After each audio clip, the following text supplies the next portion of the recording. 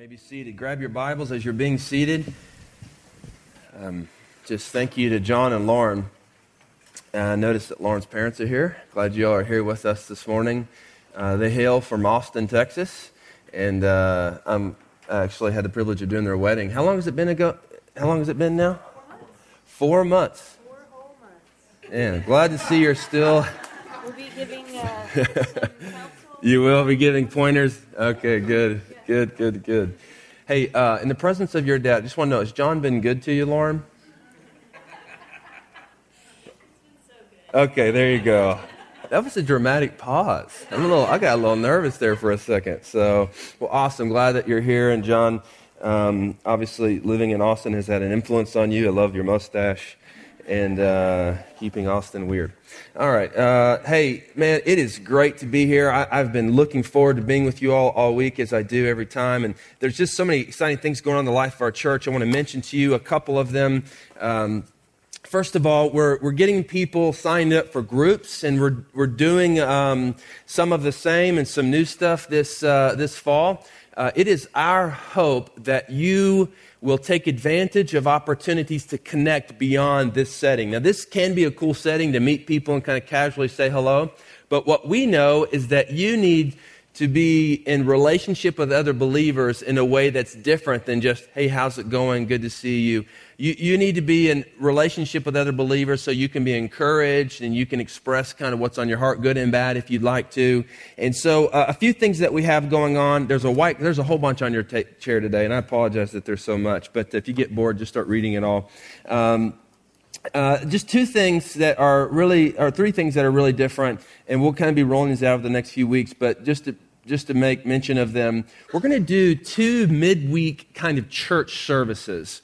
And we're going to call them South Neartown Gathering because that's the location where it is. That one's going to meet at my house. And then there's going to be one in North Heights. That one's going to meet at Dave and Cindy's house. So that's going to be men and women.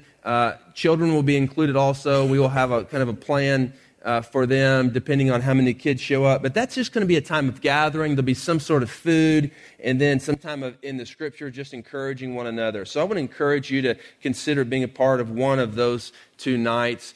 And my idea or my thought is that it's important, I think, for you to plan on connecting with other believers at least once a week. And so some of you travel, you're not able to attend every single Sunday morning. So I understand that. Life happens. The Texans are coming. The season's about to start. I get all of that, and it's real life. And rather than fight against that, what I want to do is just say to you, hey, it's important that you connect with other believers, make it a priority, and find a time during the week to connect with other believers. So in addition to Sunday morning, you can meet in the North Heights area if you live up that way, or South Neartown at those 2 times. And so I want you to check that. If you're interested, you think you might attend every once in a while, we want for a good number of you to plan on committing to attending every week. But you say, hey, I can't commit to attending every week, but I am interested in being a part of it every now and then. Go ahead and check that, and we'll get you on the list. NT Path, I'm going to roll this out a little bit more next week, but basically it's a customized discipleship plan where you, based on where you are spiritually, get a plan. Somebody mentors you, disciples you to take steps in your faith. So you can be really new in the faith and take steps, or really mature in your faith. We just want to fulfill the Great Commission, which Jesus says, make disciples. And so that's really what the heartbeat of our church is. There's an Outer Loop women's group. That's some women that live like in Pearland and in the Sagemont area in Clear Lake. And so it's a great group. Middleman it's a group of like teenagers that meet on the northwest side. Anyway, so you can read the rest. And one thing I would say also there on the women's retreat, we want you to go. It costs the church about $85 per woman to go. But basically what I've said is it's free. If you can pay the money to go, or you want to help pay somebody else's way to go, that'd be great. But I just want you to go. So I'm not worried about the money. I believe God's going to provide, as He always has. So just sign up if you want to go. That's going to be a really good time doing whatever you women do at these retreats. I have no idea. So anyway, so that's just an opportunity for you. One other little thing here before I get into the Scripture is, as you know, we have coming up a trip to Ecuador through our partnership with Compassion International. We have several dozen children that are sponsored by families in our church that live in Ecuador, and I've just got back probably 3 weeks ago from there and kind of checking it out. in view of sending a team. The dates are set March 6th through 11th. Here's how it works. You leave Thursday night, like after work-ish. You go for the weekend, and then you actually fly back. You'll arrive back Tuesday morning, like 6 in the morning. So the idea for those of you that work or go to school is you'd only have to miss 2 work days, Friday and Monday, if you could work it out. So we're trying to make it so that as many of you can go as possible. Jeannie is going to go, my wife, and several others expressed interest. The cost is going to be $2,000 to $2,500. You say, oh my goodness, I want to go, but I can't afford that. Here's the deal. Express interest. There are some of you that want to see this mission trip happen. You're unable to go, but you'd like to help somebody to go. And so you will have an opportunity to support others going. If you want to go, feel like God wants you to go, you have a child that's sponsored there, even if you don't have a child that's sponsored there and you would just like to go on this mission trip to Ecuador, then just let us know, and so we can begin preparing for and seeing how God will provide for this. I really just believe that we don't have to budget for God. We just say, God, this is what we believe you called us to do, and so God, we just want to watch you provide for it. It's happened this way for the life of our church, and we've seen God do miraculous things. So if you feel like God wants you to go to Ecuador, or even if you're just interested in going to Ecuador, then we want you to go. Okay? All right. Here we are in Colossians, and Colossians chapter 4 is where we find ourselves.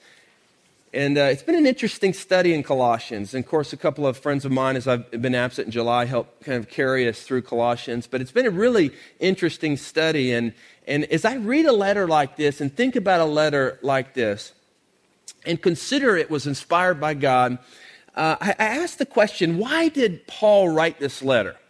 And we discussed some of this early on. And on the surface, we know that Paul is dealing with some false teachers. He's wanting to correct doctrine, or some false doctrine, by giving the truth of God, what God has, and the truth of the gospel. And he's also writing it to support the work in Colossae. This is a fledgling church, and so he's wanting to support them and instruct them. He knows that they're, like us, very new and need some help along the way. But I want to consider the reason that Paul wrote this letter and was inspired by God to write this letter is because he wanted to move this fledgling congregation beyond the point that they were at. You see, they're at a point where they've heard the good news, they've accepted it, they begin gathering to talk about it, and then they're going about their lives. Maybe they've gotten used to their weekly meetings, some home meetings, and they're getting used to other people outside of their faith, thinking that they're kind of weird and different. But Paul would not have had to write this letter to them if he expected them to just stay where they are. He writes this letter to them because he knows God wants to move them from where they are to a place that they have not yet been. This is why we open God's Word. Not just so that you'll know more about where you're supposed to be right now, but so that we will get a vision for something that has not yet happened. Paul knows that the Colossians cannot stay where they are. The most natural thing for any person is to stay. We like routine. We like habits. We like our current list of relationships. So for anything to disrupt that, it bothers us. But it's when our routine and our sense of staying is disrupted that we will really grow. And Paul's writing this letter to them so that they'll get a vision for a larger purpose. He begins the letter in the first couple of chapters, as you know, basically telling them the truth of the gospel. So Colossians is like Ephesians. The first half is really theological, and the second half is very practical. So he says in Colossians chapter 1, verse 13 about Jesus. Jesus has delivered us from the domain of darkness and transferred us to the kingdom of his beloved Son, in whom we have redemption, the forgiveness of sins. So through Christ, we have redemption. Jesus is the image of the invisible God. So when you look at Jesus, you're looking at God. This is the gospel. Through Jesus, we can be delivered from darkness into light. And then we see in the beginning of chapter 3, very practically, that we're to set our mind on things above. And starting in verse 5 of chapter 3, Paul begins to deal practically with how the gospel impacts the individual. Remember in chapter 3, verse 5, if you have not, you weren't here that week, you can go listen to it online or just read it yourself. It's pretty clear. He says to put to death certain things like sexual immorality, impurity, passion, evil desire, and covetousness. So he gives us a list of things that you're supposed to put to death. Then he gives a list of things that you're supposed to put on in Christ. So gospel has impacted you as an individual in this way. And then last week we looked in chapter 3, verse 18 through chapter 4, verse 1, how the gospel impacts not just our individual lives, but our closest group of friends, our oikos, our household. We talked about the husband's relationship to the wife's relationship to the husband, the parent's relationship to the kids, the slave's relationship to the slave owner, and we applied that to our working relationships. And so we see that the gospel, once it takes root in us, it begins to impact our individual lives. It begins to impact our closest friendships. But now what we see is that the gospel, once it is rooted in us, has an impact beyond our lives. We get to see that the gospel invites us into a larger story. Now, what Paul's going to do here is begin to give them a sense that they're a part of something larger. And if they would just believe that they could experience a real adventure. Let me illustrate it in this way. So I love the water. I like swimming. Any swimmers out there? Anybody like swimming? Okay. Let's start here. I like taking baths. Anybody here like taking baths? Okay, good. I like swimming. I do like boating. When I was in college, any free weekend, I was on the lake water skiing or wakeboarding. I love water. I've always enjoyed fishing. I'm not really a very good fisherman, but I enjoy it. One thing in the water that I've never done that I would love to do is go sailing. Has anybody here ever been sailing? Just raise your hand if you've ever been sailing. I don't know much about it, and if I ever choose to get into it, I look forward to reading and learning, but it sounds pretty simple to me.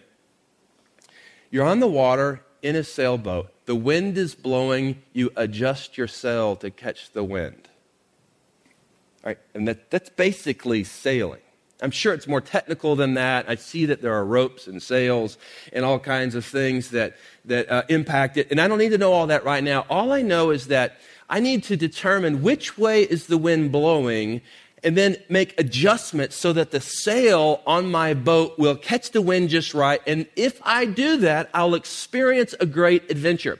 What I'm saying to you this morning is this, that if we will listen carefully to God's word, see where God is working, listen to God's voice, and we can adjust our sails, which is our daily activity, we will experience all that God has for us. And I promise you, it's far greater than anything you could ever ask or imagine. I promise you. We just get a sense of where the wind is blowing. So what God is doing, we can adjust our sails. I mean, some of you helped start this church because you sensed that God was doing something new in your life. Some of you are here having never attended a church or not attended church for a long time because you sensed that God's Spirit was blowing fresh in your heart. And maybe you're not exactly sure where this journey will take you, but you know that you know that God is doing something enough that you want to adjust your sails, attending a Sunday morning or opening God's Word. Adjust your sails and so that you can experience all that God has for you. So this is what we're doing in this moment. Let's look here in Colossians chapter 4, verse 2. Stand to your feet. I'm just going to read a few verses and then tell you what it says. Colossians chapter 4, verse 2. Here's what it says. Continue steadfastly in prayer, being watchful in it with thanksgiving. At the same time, pray also for us that God may open to us a door for the word to declare the mystery of Christ, on account of which I am in prison, that I may make it clear which is how I ought to speak. We're just going to look at these 3 verses this morning. May God bless the reading of his word. You may be seated. Paul continues, this is how the gospel rooted in you has an impact on your life. We've seen how it impacts you individually, and we see how it impacts your oikos, your household, your immediate sphere of influence. Now let's look at how you can be a part of something beyond your immediate area of influence. And we see Paul's command in verse 2 of chapter 4 telling us Christians must pray. So if you're taking note, just write down those 3 words. I tried to think of a more witty way of saying it. But at the end of the day, it's just very simple. Christians must pray. Now, I want you to remember that Paul has already made it clear that he prays regularly for the Colossians, the church at Colossae. Look at chapter 1, verse 9, if you want to flip over there really quickly. He says, so from the day we've heard, and what he's heard from Epaphras is that their witness is strong and that good things are happening in their church. So the day we've heard, we have not ceased to pray for you. Paul is, as a spiritual leader, praying for them. Paul is a very gifted man. He is before Christ, he was educated by the most intelligent rabbis of the day. And in Christ, he now has the Old Testament knowledge, has been converted radically. He is a very, very gifted leader. Very gifted. And yet he knows that he can't offer the Colossians all that they need. He must access God Almighty himself. He must pray. Paul regularly prays for them. But prayer is not for the spiritually elite. Oh, let me mention these verses. Romans chapter 12, verse 12, we see not only does he do this for the Colossians, but Romans chapter 12, verse 12, he prays for the church in Rome. Be constant, or it challenges them, be constant in prayer. Ephesians chapter 6, verse 18, he tells the Ephesians to pray at all times. And then 1 Thessalonians chapter 5, verse 17, a verse you might be familiar with, pray without ceasing.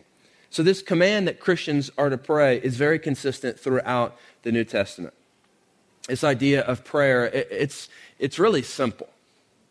It's conversation with God where we tell him things that we're thankful about or that we're thinking about. We tell God things about him that we love. The special thing about prayer is that it's a moment of incarnation where we meet with God in conversation with our words. We acknowledge that God is involved in the details of our life. It really is an opportunity for us to ask for wisdom. And James chapter 1 says, ask for wisdom.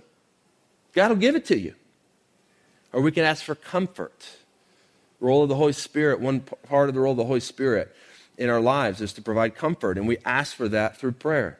We can ask for provision. Think about the Lord's Prayer. He says, give us this day our daily bread. He says in prayer, hey, you can ask God for things. Maybe you need something. Ask him. And through prayer, we get to what's called intercede, which is we get to pray on behalf of others. This is the beautiful thing about being in community. See, if you're a believer and you're not really in Christian community, you won't know what to pray for other believers. We get to pray for others. Prayer is so simple. And in spite of being simple, it becomes so difficult, right? If I were to say, how many of you think you ought to pray more, most of you would raise your hand. Now, one thing about prayer I mentioned is that it's not just carrying a list of items to God. Sure, that's included, and for some of you, your prayer life will be helped if you write out a list of things.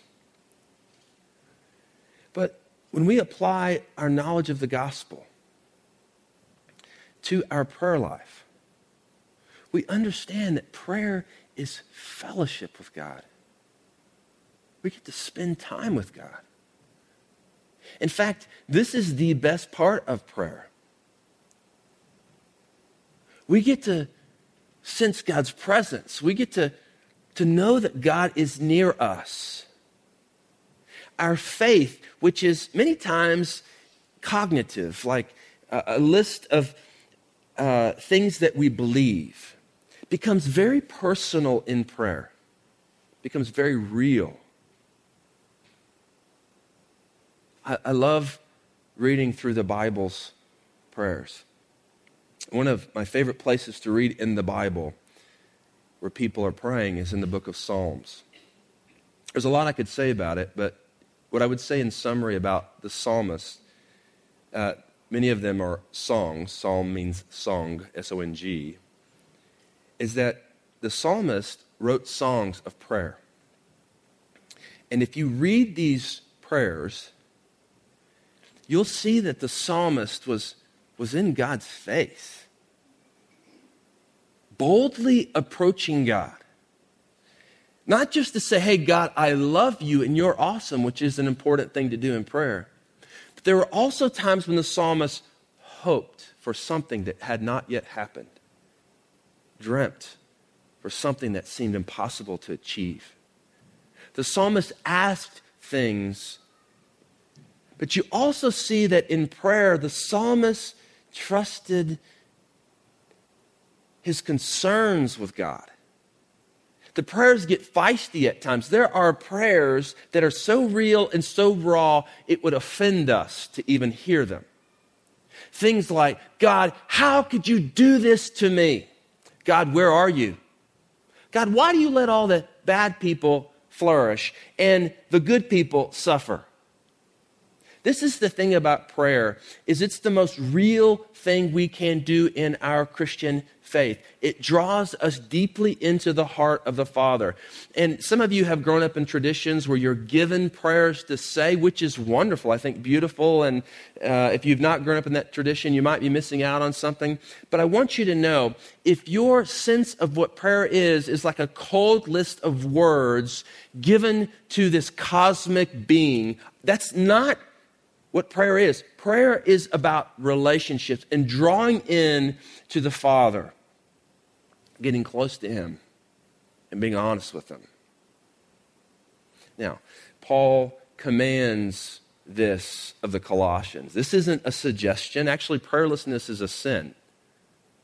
So what we ought to do, and I frankly regularly do this, repent of prayerlessness. God, I'm sorry for depending upon myself too much. God, I'm sorry for not bringing this to you. I want to obey your word, which says continue steadfastly in prayer. And I imagine for Paul, as he's given them a list of things that they're supposed to put to death and put on, and how their relationships in their home are supposed to operate, I'm guessing that for Paul, he knew that the Colossians might go, hey, we got our list. We're not going to be sexually immoral or impure or have evil desire or covetousness. We're going to be compassionate and kind and humble and meek. And we're going to, in our home, love our wives and do all these other things. We got it. We got it. And frankly, with a list of religious things to do, you don't need to pray. But Paul knows that God has invited them into something larger. And what they need is something much more than a list of things to do or to not do. They need God's power coursing through their veins.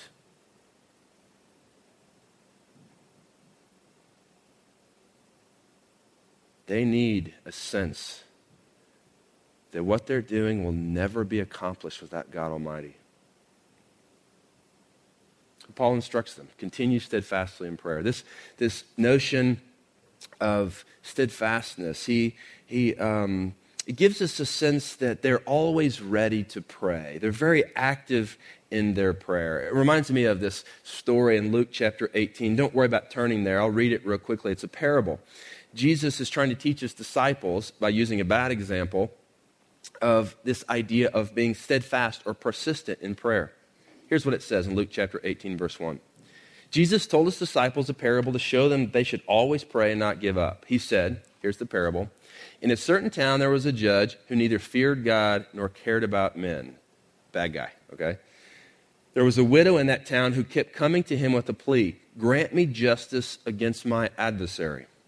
For some time he refused, but finally he said to himself, even though I don't fear God or care about men, because of this widow keeps bothering me, I will see that she gets justice so that she won't eventually wear me out with her coming.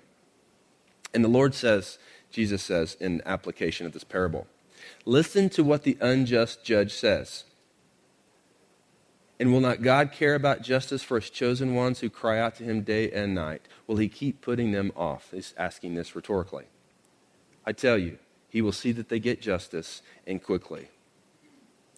So Jesus is saying, there's a story about a woman. She's been treated unjustly. The judge is ignoring her, but she wants justice. So she begs the judge. And the judge is an ungodly man. But because the woman keeps begging him, he says, finally, okay, leave me alone. And he deals with the injustice that the woman has suffered. And Jesus is saying, if an ungodly judge will act justly to somebody that's been requesting over and over and over and over, then how much more will a just judge, God the Father, answer those who are his children? We ought to be persistent in our prayer. Sometimes we pray for things and it doesn't happen right away, and so we kind of move on. I really think there's something dynamic in prayer whenever we say, I'm going to pray for this till I get an answer. I mean, the answer may be wait. The answer may be no. But it may be yes. I mean, in our day, in our time, when we have immediate gratification, we get what we want, when we want it. This idea of being steadfast in God, I'm going to pray for the salvation of this person until you tell me to quit praying for him, until you tell me that it's going to happen sometime in the future and then I'll keep praying, or until they become a believer in Jesus Christ. Or God, I'm going to pray for this situation at work. Or God, I'm going to pray for my child. Or God, I'm going to pray for this provision. And I will not give up. And my understanding of your goodness or your justice is not going to be determined by how long it takes you to answer my prayer. I'm just going to continue steadfastly in prayer. That would be a good discipline for us. Let me ask you a question. Are you steadfast in prayer? Or do you give up easily? Maybe you've prayed in the midst of a difficulty and you've given up. Here's what happens sometimes. When we're in the midst of a difficulty and we pray to God, if things don't work out right away the way we want them to, then we kind of go from not believing in prayer to not believing in God. That's what happens. Are you steadfast in prayer? Or maybe you don't feel like you need to continue steadfastly in prayer because you've organized your life such that nothing requires prayer. Think about that. You've worked so hard to organize for security financially, relationally, whatever other way, that what keeps you from praying is simply you don't need God, or you have a sense that you don't need him. I really believe this is a major problem.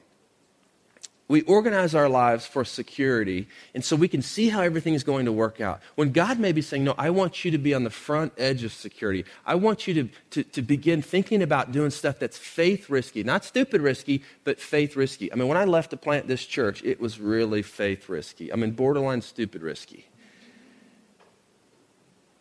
But you know what I've had to do? I've had to learn to pray. I've had to learn to beg God. Cry out to God. God, will you do this? Will you provide for this?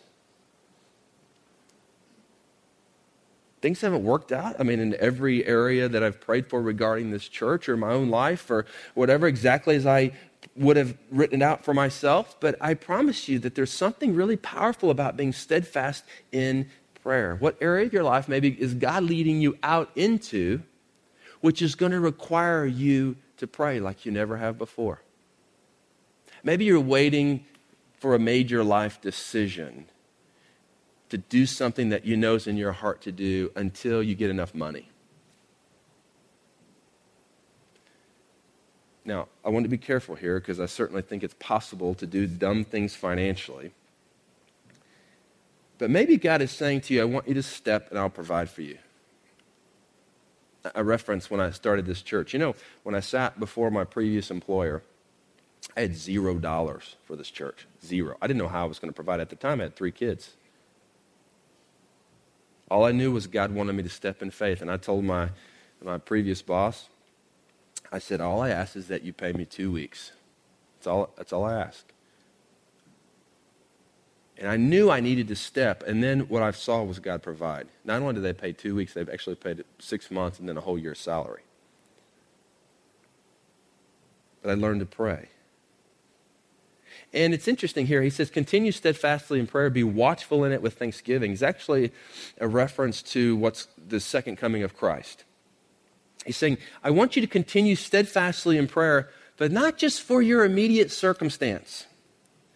I want for you to be steadfast in prayer with the vision that God is doing something in the world, and there will be a day when Jesus returns to make all that's broken right, restore all that's broken.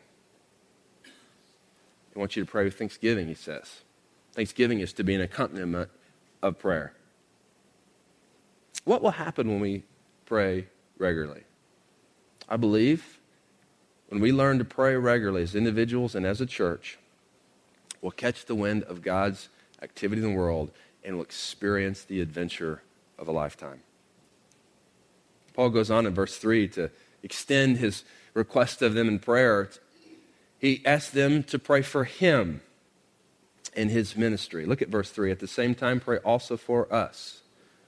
I like to imagine the very first time that the Colossians received this letter and read it. I imagine that when they get to this part about praying for Paul, that they read it this way. Pray also for us, that God may open to us a door. I wonder if they paused there. You see, they knew Paul was in prison. He was behind a closed door.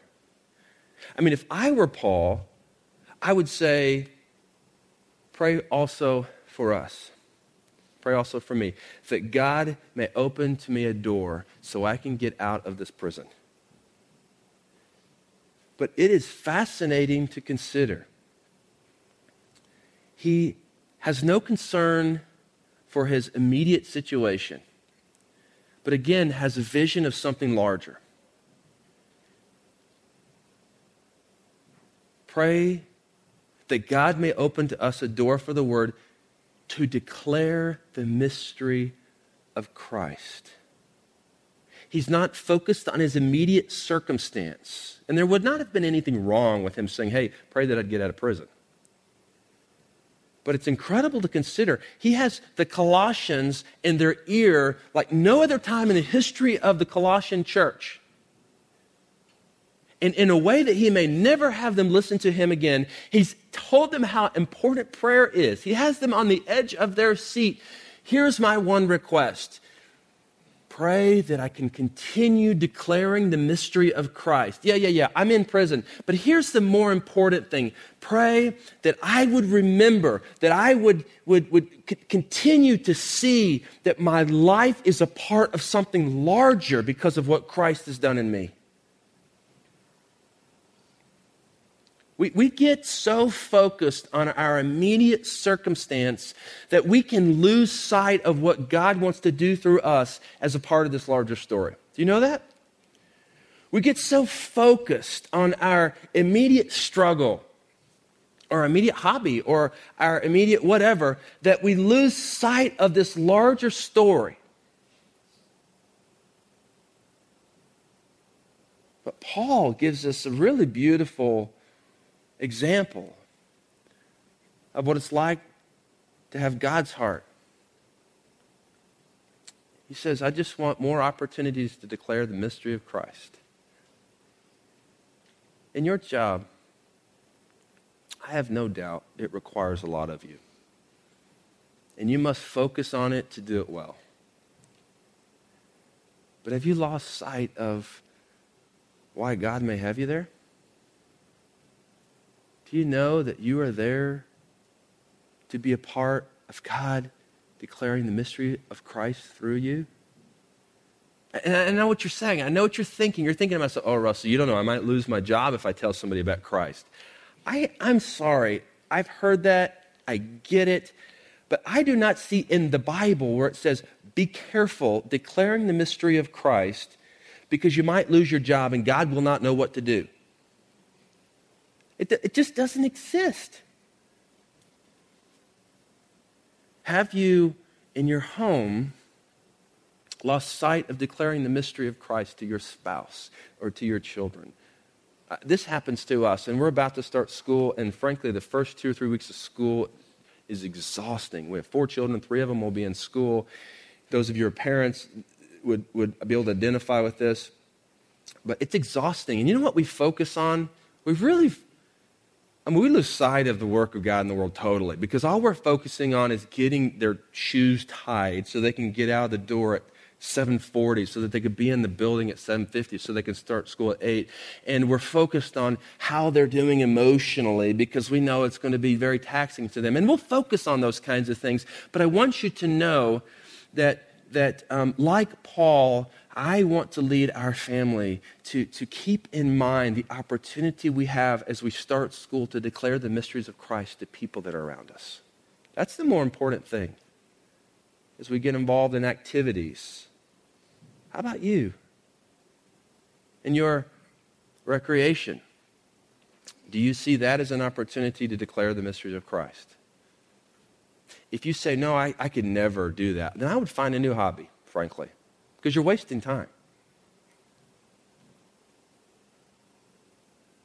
In your family, in your relationships. Is everyone that you spend time with personally and closely a believer in Jesus Christ? That's a problem, I think. I mean, it's good to have those kinds of relationships, and that's why I encourage you to get involved in a group beyond even Sunday morning. But what I'm saying to you is that there's something larger going on that you get to be a part of, and if we could only get a vision like Paul did, that wasn't so focused on our immediate circumstance, but understood that God was doing something bigger in the world, and we get to be a part of it. I don't think anybody had to twist Paul's arm. You know, one reason Paul was like this is because he experienced great joy in this work of the gospel. Prayer is essential. What we pray about reveals a lot about our faith. It's through prayer that we have access to the divine. And for those that are in Jesus Christ, our prayers have something supernatural about them. The potential is huge. Do you know that the Bible says that the same power that raised Jesus from the dead is made yours in Jesus Christ? How do we access that? How do we use that? It's through prayer. Prayer is required for our church to experience all that God wants us to experience. And so as I close, I just want to mention a couple of things here about prayer that I want to set in the heart of our church. First of all, natural leadership can build an institution, but only prayer will fuel a movement. So natural leadership, training you as leaders, me, myself, developing as a leader, can build the business of the church. But I don't know about you. I want to experience something much bigger than that. I want to be a part of a movement where God lets us see with our very own eyes His work in our city that literally changes neighborhoods. That's the vision. Where does it start? It starts with prayer. And when we pray, we're going to get a vision like Paul's to do something other than just focus on our immediate circumstance. We're going to get a vision to continue declaring the mysteries of Christ. Prayer, we must realize that prayer is as important to our lives spiritually as water is to our bodies physically. You've heard it. Water is so necessary for every part of you physically, from your skin to your bones to your joints to your cells to everything about you is impacted by how much water you have or how much water you don't have. And I mean, you can live on less water than you need. You'll struggle. But in the same way that most of us would benefit from more water, as individuals and as a church, we would benefit from being a people that spent more time in prayer. We must be steadfast in prayer. If you struggle in this way, I want to offer something to you. There's a book that we read early on as a church by a guy by the name of Paul Miller, and I want to send you a copy of this. So if you say, I want a copy of this, just fill out somewhere on a piece of paper on your chair, surely on one of those 6 pieces of paper, you can find a white spot. Just put on there, send me a book, and I will send it to you this week, a book by Paul Miller. He talks about prayer and does a lot of things. Here's one of the things he says about prayer that's really profound. He says, prayer is asking God to incarnate, to get dirty in your life. Yes, the eternal God scrubs floors. I mean, we know that he washes feet. So take Jesus at his word. Ask him. Tell him what you want. Get dirty. Write out your prayer requests. Don't mindlessly drift through life on the American narcotic of busyness. If you try to seize the day will eventually break you. Seize the corner of his garment and do not let go until he blesses you. He will reshape your day through prayer. I pray that we become a church of prayer. Now, there are some of you that are specifically gifted in this area. Like your heart really stirs when you think about prayer. It's more natural for you. You could have the gift of prayer. And what I would say to you is we need you. We need you. We want you to step up. And so there are some places where you can connect into the life of our church a little more than maybe others if you're particularly inclined to pray. And so you need to let us know, hey, get me involved. I want to be a part of praying. Prayer is important for the life of our church. And I pray that we become a people of prayer. Let us pray together.